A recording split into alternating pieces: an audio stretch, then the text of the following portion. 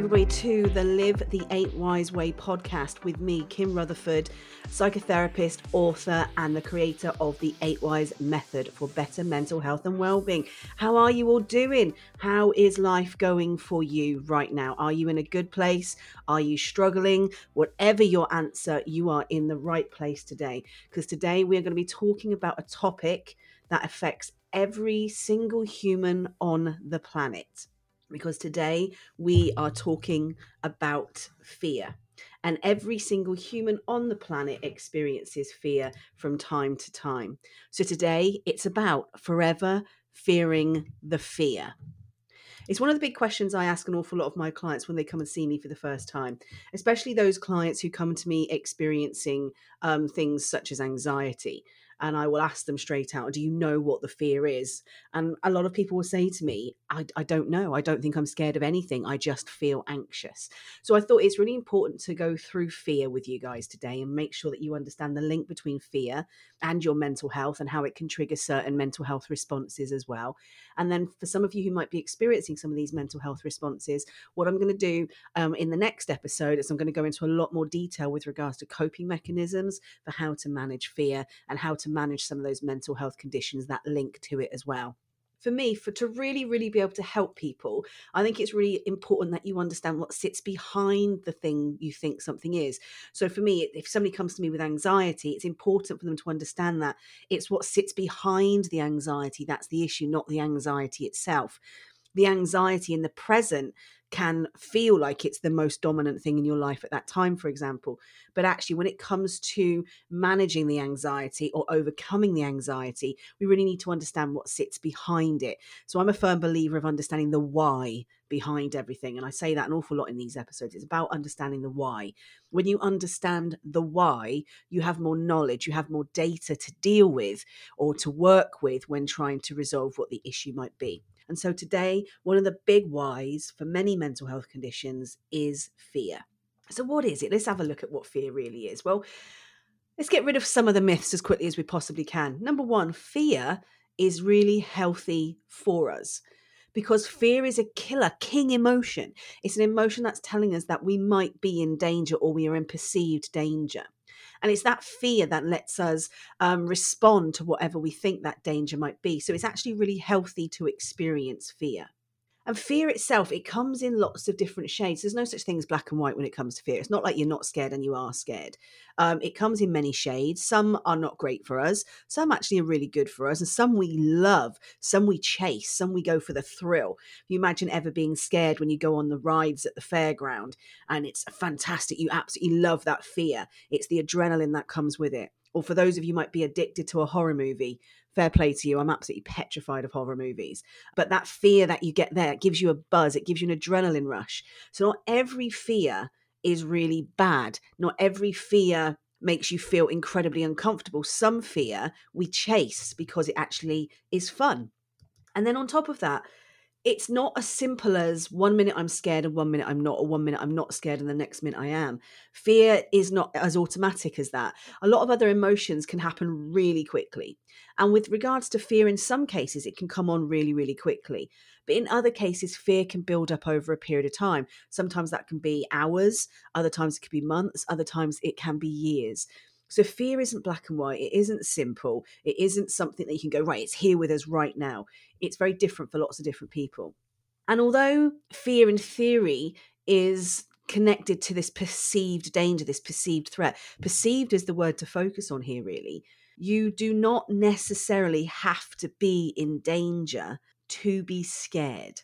For example, watching a horror movie is a classic example again. You're watching a horror movie, you know you're not in danger, but you can still be scared at the same time. And that's what fear is. Fear can be nothing. It could be nothing in front of you and you can still be scared of something. You can still be fearful of something. You could still feel that you're in danger of something even when there's no danger there. The more scared you feel about something, the scarier things will actually seem to you. And again, if we work the horror movie theme into this, if you think about a horror movie, they build up the fear throughout the film. It starts with subtle. You know at the beginning something's going to happen because they want to get you interested. But then it's quite subtle. You're expecting something around every corner, but it's never there. And it gets scarier and scarier and scarier. So the more scared you become, the more scarier things become. So things at the beginning of the film that weren't that scary, suddenly you're sat on the edge of your seat mid-film, because that's what they've done. They've built up the fear in you. They've made you feel more and more scared as time goes on. And it's the same with yourself and fear. The more you become scared of something, the more times you will increase how that scarier feeling is. You will increase it. So, for example, if you're scared in the beginning of the day, and this is a classic example of when anxiety comes in for some people, actually. If you start feeling scared at the beginning of the day, as the day goes along, more and more things will feel scarier to you. Things that on another day wouldn't be scarier in any way, shape, or form. And because of that, it can dictate the actions that you take. So for anybody who's listened to any of the previous episodes when I've talked about my own experiences with mental health, my own experiences with agoraphobia specifically, my fear dictated my actions. So my fear of at the time was not knowing where I lived very well, I felt I was scared to drive anywhere. I didn't really know where I was going anywhere. So I suddenly become scared of an awful lot of things that was going on in my life. And the way that dictated my actions is I just chose to stop going out. As soon as you stop going out, your world becomes smaller and smaller and smaller. So that fear that you might be experiencing with regards to, it might be the most irrational things in the world. When you're going outside all the time, that's linked to the outside. But when your world becomes small and you're inside all the time, those fears can then navigate inside as well, making your world even smaller and smaller and smaller. So for me, my fear dictated the fact that I never left the house. And at my worst, my fear dictated that I wouldn't even leave certain spaces in my house. So your fear dictates the actions you take to try and manage it. And those actions themselves can sometimes feel really scary for you. And when it comes to fear, it has this amazing way of making us feel like superheroes in the moment. You may have read stories about how in the most scariest of moments, people become the most heroic people ever. And that's because the more real the threat is, the more real the threat that leads to that fear, the more heroic our actions actually become. Because the chain reaction that happens to us in response to fear really does use every part of our body and our mind to get us out of that situation. So you suddenly do have that super strength. You suddenly can see things so clearly that you can make decisions. Suddenly those things that might have stopped you in the past because you would have thought it through too much, now in the moment you can make decisions really quickly and react really quickly and get yourself or others out of danger. So those heroic actions linked to fear come from the fear itself. The more real the threat, the more real the heroic actions can be.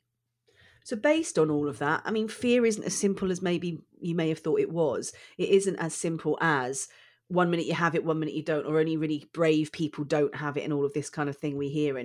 But fear is probably one of the most normal things that we would ever experience. And it's the universal trigger.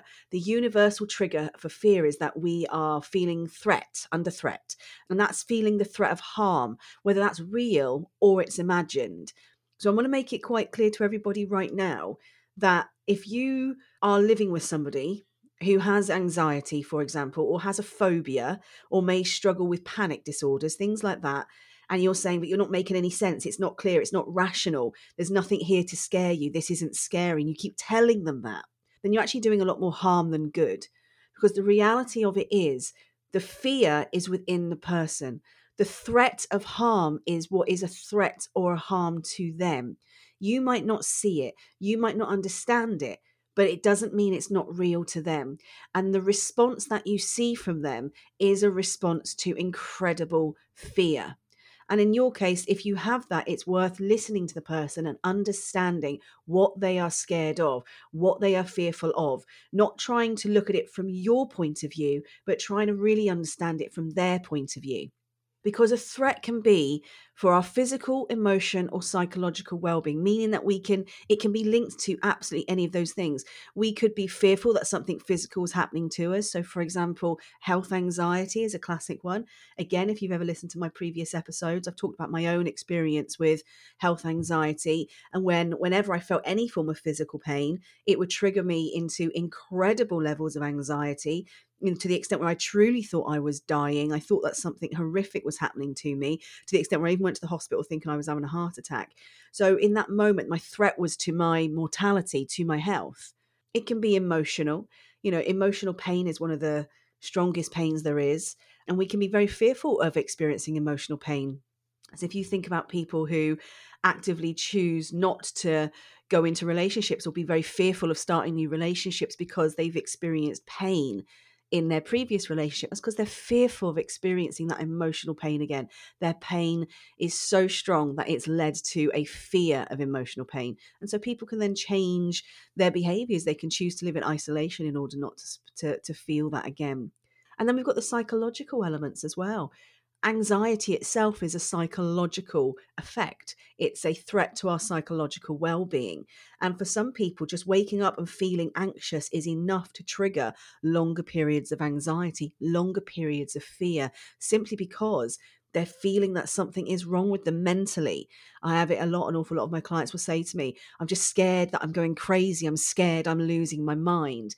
And that's a threat. That's a threat to their psychological well-being. And that in itself can then trigger many, many more responses connected to things like the anxiety. So it's a threat. It's a major threat, and it's a threat for everybody. So fear is a threat of harm, whether it's real, whether it's imagined, and it's a threat to our physical, emotional, psychological well-being. And there are certain things that trigger fear in most of us, and we can become afraid, and we can learn to become afraid of nearly anything. So things that you might have not worried about at all when you were young. So for me, I never cared about fairgrounds. I used to love going on all the fairgrounds, never worried about it at all. But as I've got older and I've read more stories and I've heard about more experiences, now I have a bigger fear connected to fairgrounds. I'll still face my fear, but it doesn't stop me feeling more scared now than I would have done 20 years ago. And so that fear in all of us tends to manifest in lots of different ways. But the most common ways that fear manifests inside of us is in anxiety, is in panic, and is in phobias. So if you are somebody who experiences any form of level of anxiety, any form of level of panic or phobias, then really, if you want to know the why, what lies behind those things, then it's you are fearful. You are fearful of something, whether it is in your past, whether it is in your present, whether it is in your future, whether it's in the life around you, or whether it's perceived. You are feeling fear, and it's fear that is driving that response. And again, it's reminding you, fear is natural. There's nothing wrong with you. You're not weird. You're not crazy. You're not losing your mind. Fear is natural. It's incredibly powerful, and it's primitive. It's a primitive human emotion that alerts us to danger. When I say primitive, I mean that within all of us, obviously, although the human race has evolved, we still have a primitive part to our brain, which is primitive in the fact that it's that early days caveman response to things. And fear is one of our primitive emotions. It's that emotion that in the days when we really did, and where everything in the world around us was a potential danger, we needed to be on high alert. And so fear is our natural way of being on high alert. So never, ever think that there is something wrong with you just because you're scared of something. And don't ever make the error of judging others because they are scared of certain things. What might seem completely irrational to you is not irrational to them. And in their case, they feel fear at its most raw, at its most primitive state. And fear itself can be a symptom of some mental health conditions. So mental health conditions such as panic disorder. Fear is a symptom of panic disorder and can also be a trigger for panic disorder. Social anxiety disorder is linked to fear. Phobias are linked to fear. PTSD or post-traumatic stress disorder is linked to fear. So fear is very much connected to mental health. And it tends to be composed of two primary reactions. So we can have two types of reaction to fear. One is biochemical and one is emotional. Now, we tend to pay more attention to the emotional responses to our fear because they're the ones that we feel in our internal world. So it's when it's highly personalized to us, we can have lots of chemical reactions to our brain, but they will be more linked to our own emotions, such as happiness and excitement and things like that. And fear in certain circumstances, as I've said, can be incredibly fun. I mean, a lot of us chase fun, and any of you adrenaline junkies out there, you are addicted to fear, my friend.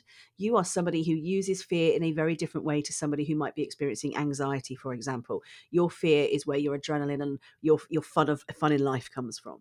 And when it comes to the biochemical stuff, what we're really looking at is how our bodies respond in certain ways to help us manage that fear, manage that danger. And this is when I was talking about those superhero powers coming in. These superhero powers come in from the biochemical reaction to the fear. So you might feel things like sweating, that increased heart rate, your adrenaline levels are getting higher and higher and higher.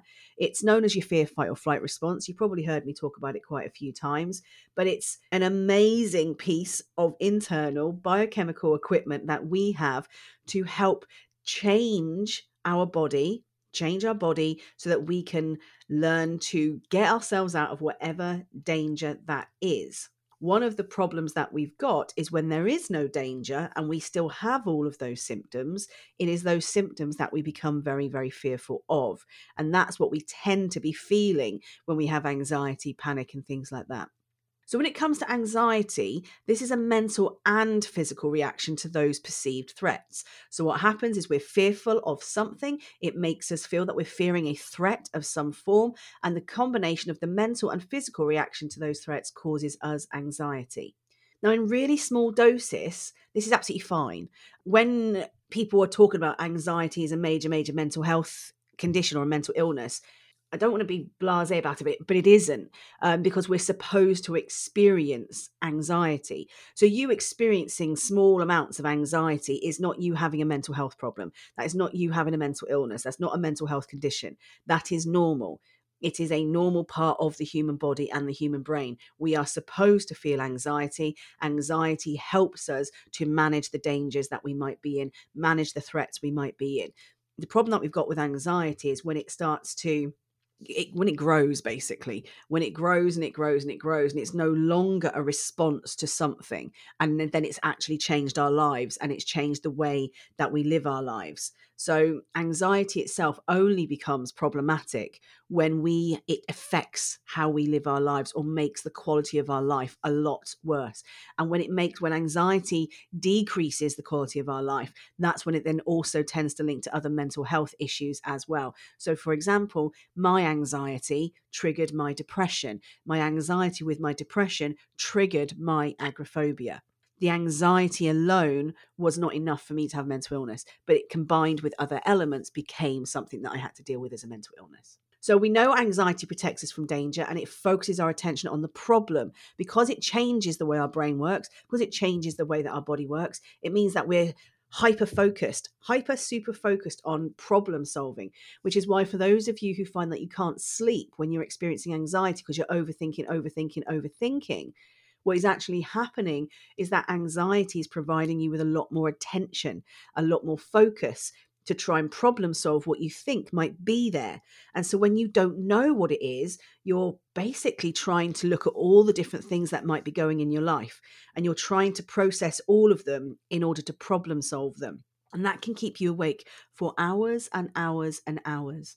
So for those of you, for example, who might have to have a big important conversation, whether it be with a partner or a friend or a boss, for example, the night before, it's very likely that you don't sleep very well, because what you tend to do is try to manage your anxiety, trying to manage the problem. Why is it scary? So it becomes less scary for you. And what tends to happen in that moment is what you do is think of every potential thing that could happen within the conversation you're due to have. You plan everything, how you're going to talk, how you're going to walk, how you're going to respond, the information you want to give, the information you want to get, what you want to come away with. And you think about every possible scenario to help you feel in control of the situation. And by feeling in control of the situation, you feel less scared, you feel less fearful. So you reduce your anxiety symptoms and therefore reduce your fear with regards to that situation as well. And therefore, anxiety does affect your overall mind and your overall body. And so it has this really, really powerful way of controlling us, which is why, although it's very normal and it's very natural for us, if we stay in a state of anxiety for much longer, and by that I mean something that it doesn't just trigger us and stays with us for 10 minutes, for example, that suddenly it's with us for a day, 2 days, 3 days, and so on and so on and so on. And before you know it, you're living in a constant state of anxiety, then that's really, really important to get rectified. Because what's happening with that is it's now affecting your body and it's affecting your mind. So it's affecting you psychologically and physically at the same time. That sense of doom that you might feel might be triggering panic attacks, extreme headaches, for example. Depression starts to kick in, irritability. That constant pounding heartbeat is because your blood pressure is increasing quite dramatically. Irregular breathing issues because the way your breathing changes due to the change in your body. You can lose your libido, so it can affect your relationships that you're in as well. You can get an upset stomach from it, so it actually starts to affect your eating and your digestion process. You can get extreme fatigue from it. So this is when you can absolutely be exhausted all the time from excessive levels of anxiety. And like I said, it's increasing your blood pressure. So that in itself causes a problem. And then you can have your muscle aches and other pains as well. So having anxiety that stays with you for too long, in the short term, those things happen and they happen within about 2 minutes. And when the adrenaline burns off, all of those aches and pains and all of that physical changes back to how you were before. But if you're living in a constant state of anxiety linked to whatever you are fearful of, whatever's triggering it, then the actual impact on your body can lead to some other health issues. And so it's really, really important that if you are someone listening to this today saying, right, I know I'm in an unhealthy anxiety cycle, for example, then it is something you need to go and get sorted out. And if you can't do that alone, and be realistic, most people can't do it on their own. When we've got into that stage where the anxiety is kind of taking over and having such an impact on us, we do tend to need to get help. So if that's the case, then you do need to reach out. I would say most of the people that come to me with symptoms of anxiety. That could be because of the nature of the people that I tend to work with, people in very high, powerful jobs, high, powerful levels within their jobs, a certain age in their life. So they're juggling lots of responsibilities at home and lots of responsibilities in work. And the more responsibilities that we have, the more exposure we have to different things that can be triggering our fear and then triggering our anxiety. But some of the most common symptoms that people walk into my therapy suite with are anxiety. And it is really important to be able to learn how to cope with the symptoms you're experiencing in the moment, but also understand what lies behind them so that you understand what is there underneath. That's the problem you need to solve. So when we're talking about my mental health gun, and if you don't know what I'm talking about, then please go and listen to some of the previous episodes. Then what I'm talking about is what lies behind your anxiety is those bullets. You need to understand which bullets you've got that are triggering your response with anxiety. So that's the anxiety element. Another really common condition linked to fear is panic. And panic is in a deep cycle. So a lot of the time you've got the fear. The fear triggers the anxiety. As the anxiety stays with you for longer and longer, the anxiety can then trigger a panic attack, a panic response. Then what happens after a panic attack? You might have then generated a fear of panic attacks, because panic attacks are really scary. And for any of you who've ever experienced them, my heart goes out to you. It truly, truly does, because they're one of the most scariest things as a human we can ever experience. So when we've had a panic attack, now we're fearful of ever having another one because they're so unpleasant. What that fear does is generates more anxiety. The more anxiety we have then generates more attacks. More attacks generate more fear. So you're then in this stage of living a life of a cycle of panic. The fear leading to the anxiety leading to the panic leading to more fear leading to more anxiety leading to more panic attacks leading to more fear. And round and round and round the circle goes.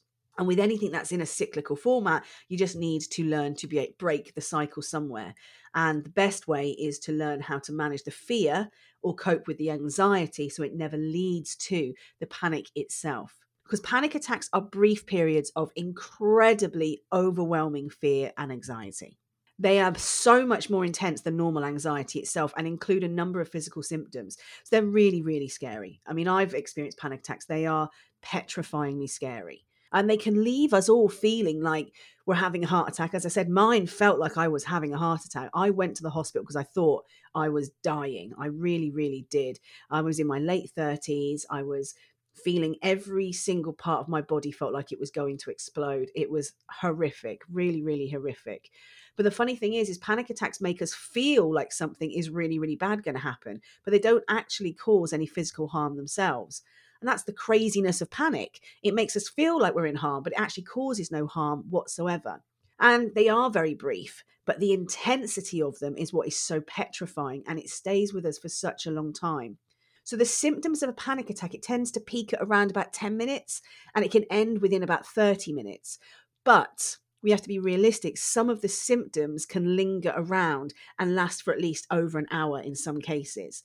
So we can sometimes feel like we're still having a panic attack, but it's actually a little bit like if you were walking up a big mountain. It gets bigger and bigger and bigger as you get to the top. It peaks at the top. And even though you're rolling down the other side, you can still feel the fatigue and everything that came from walking up that mountain. And that's exactly what happens with panic attacks.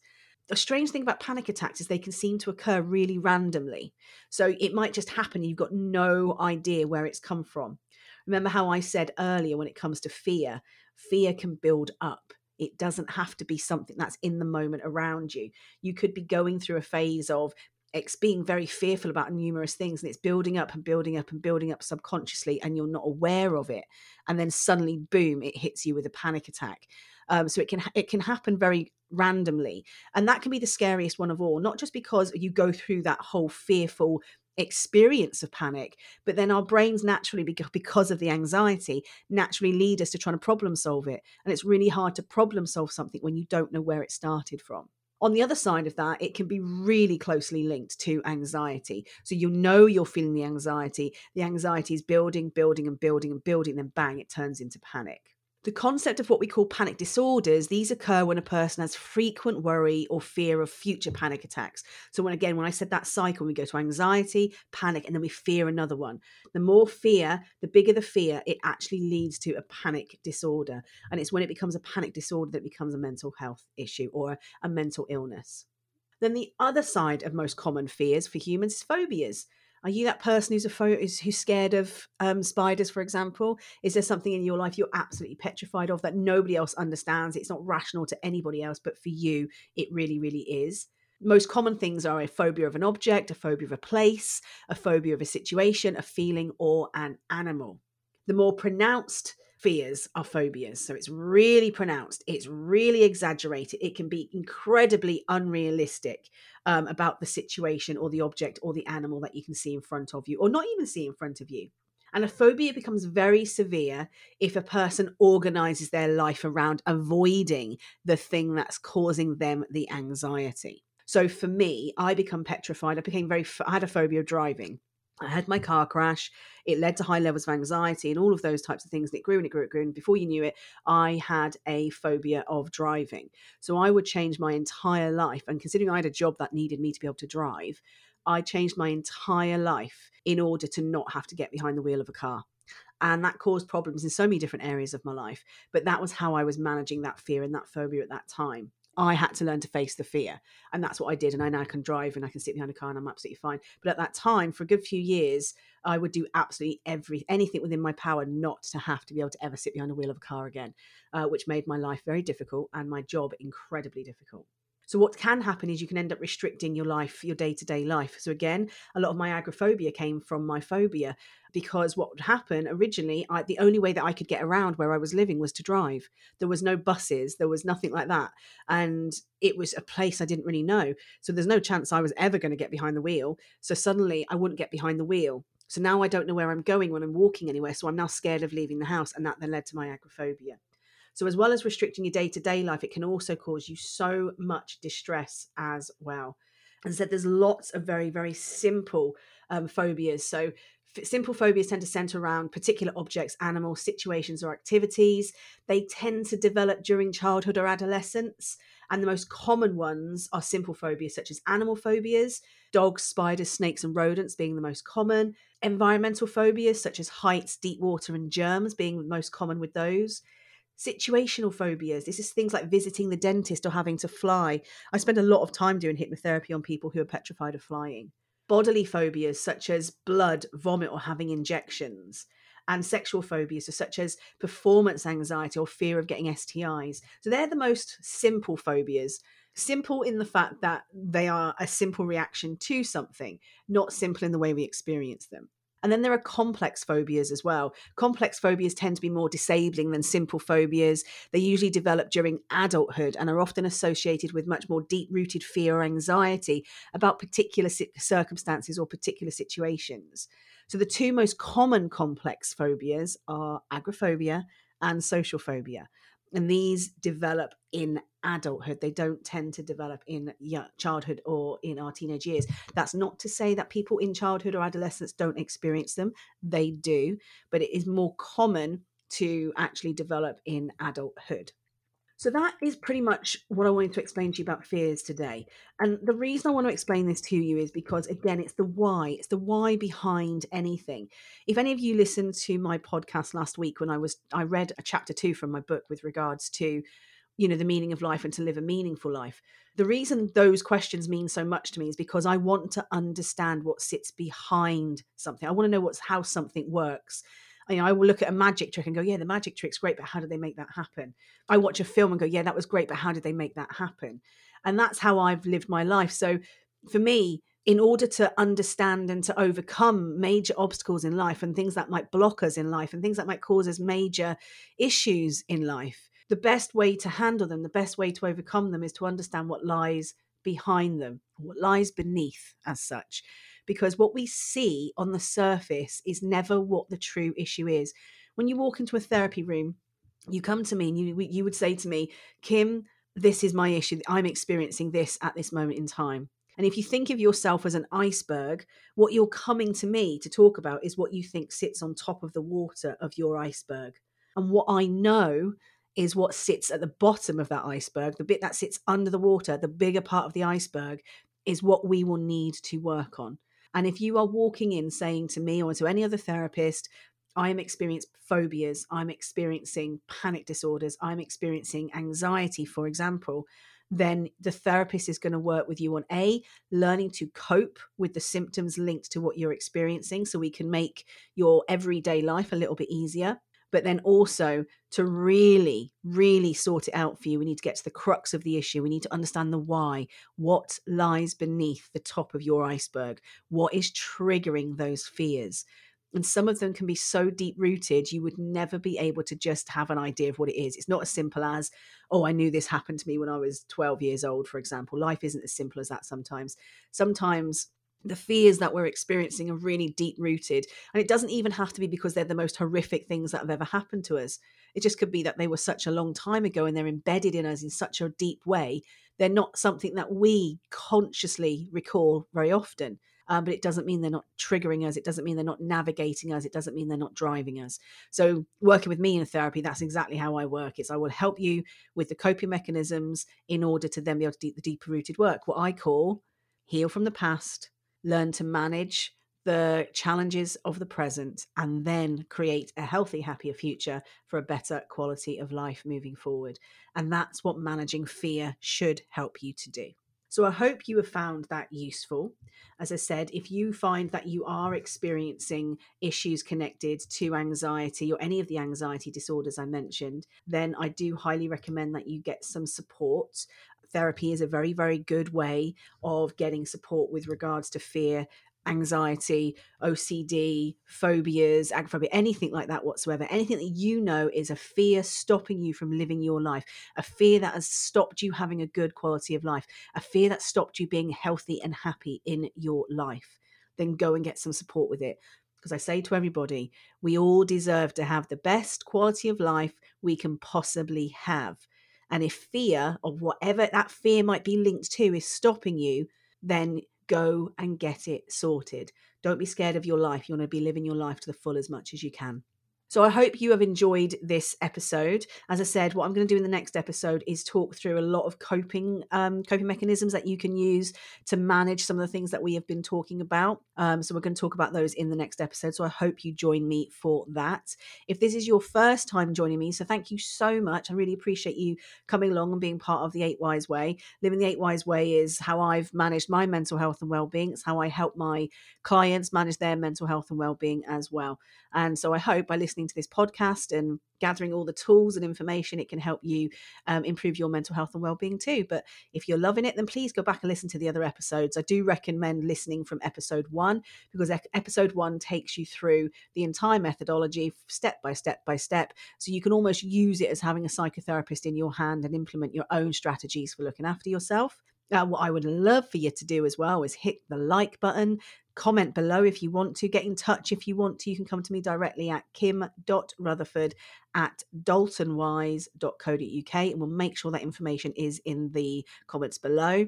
You can always check out my website, 8wise.co.uk. And on the website, you will be able to find lots of resources, free resources to help you to manage your mental health and well-being, including the 8 Wise evaluations and the 8 Wise action plans. And you can also access all of the other episodes of the podcast, as well as all the transcripts from every previous episode too. And as you always know, my book, 8 Wise Ways to a Healthier, Happier Mind, plus the 12-week journal, the 12-month planner, and the pocketbook are all available there as well. What I am really, really excited to tell you is that I'm currently in the process of recording 8 Wise Ways to a Healthier, Happier Mind into the audio book. And the audio book will be available for you in 2023. So if you are that person who prefers to listen to books rather than read them, then you will get all of that coming to a set of headphones to you very, very soon, hopefully. So I'm in the process of recording that as well. And if there is anybody out there, as I've said, who is struggling and would like some support, but maybe you can't afford to get to see a therapist, or your life doesn't let you get to have the time to see therapists, for example, then I will be launching in January the 8 Wise Way courses with regards to how you can come. There's 3 courses. There's the masterclass, which is a really simple knowledge-based course that can give you some more information on how you can look after yourself using 8 Wise. There is the discovery course, 8 Wise Discovery, which is all about looking at yourself, understanding yourself on a slightly deeper level so that you then know yourself better for creating your own strategy for living the 8 Wise Way. Or for those of you who really want to make some major change, then you can actually come onto the 8 Wise Accelerator course. The 8 Wise Accelerator course really is, it's the process that I would use with you on a one-to-one. We do it over 12 modules, and it takes you through the knowledge and understanding. It helps you with the self-discovery. But what we then also do is help you to develop your own strategy, an actual tangible action plan with the things that you need to do to improve all the elements of 8 Wise for you. So your wellness spectrum is much better balanced, and therefore you're improving your mental health and well-being as well. So if you are interested in that, then please get in touch, and I will give you lots more detail and lots more information. And as I said, what I'm always, the whole reason I did this, the whole reason I set up 8 Wise was I set it up to help me with my mental health, and it worked. So now I use it to help as many other people as I possibly can.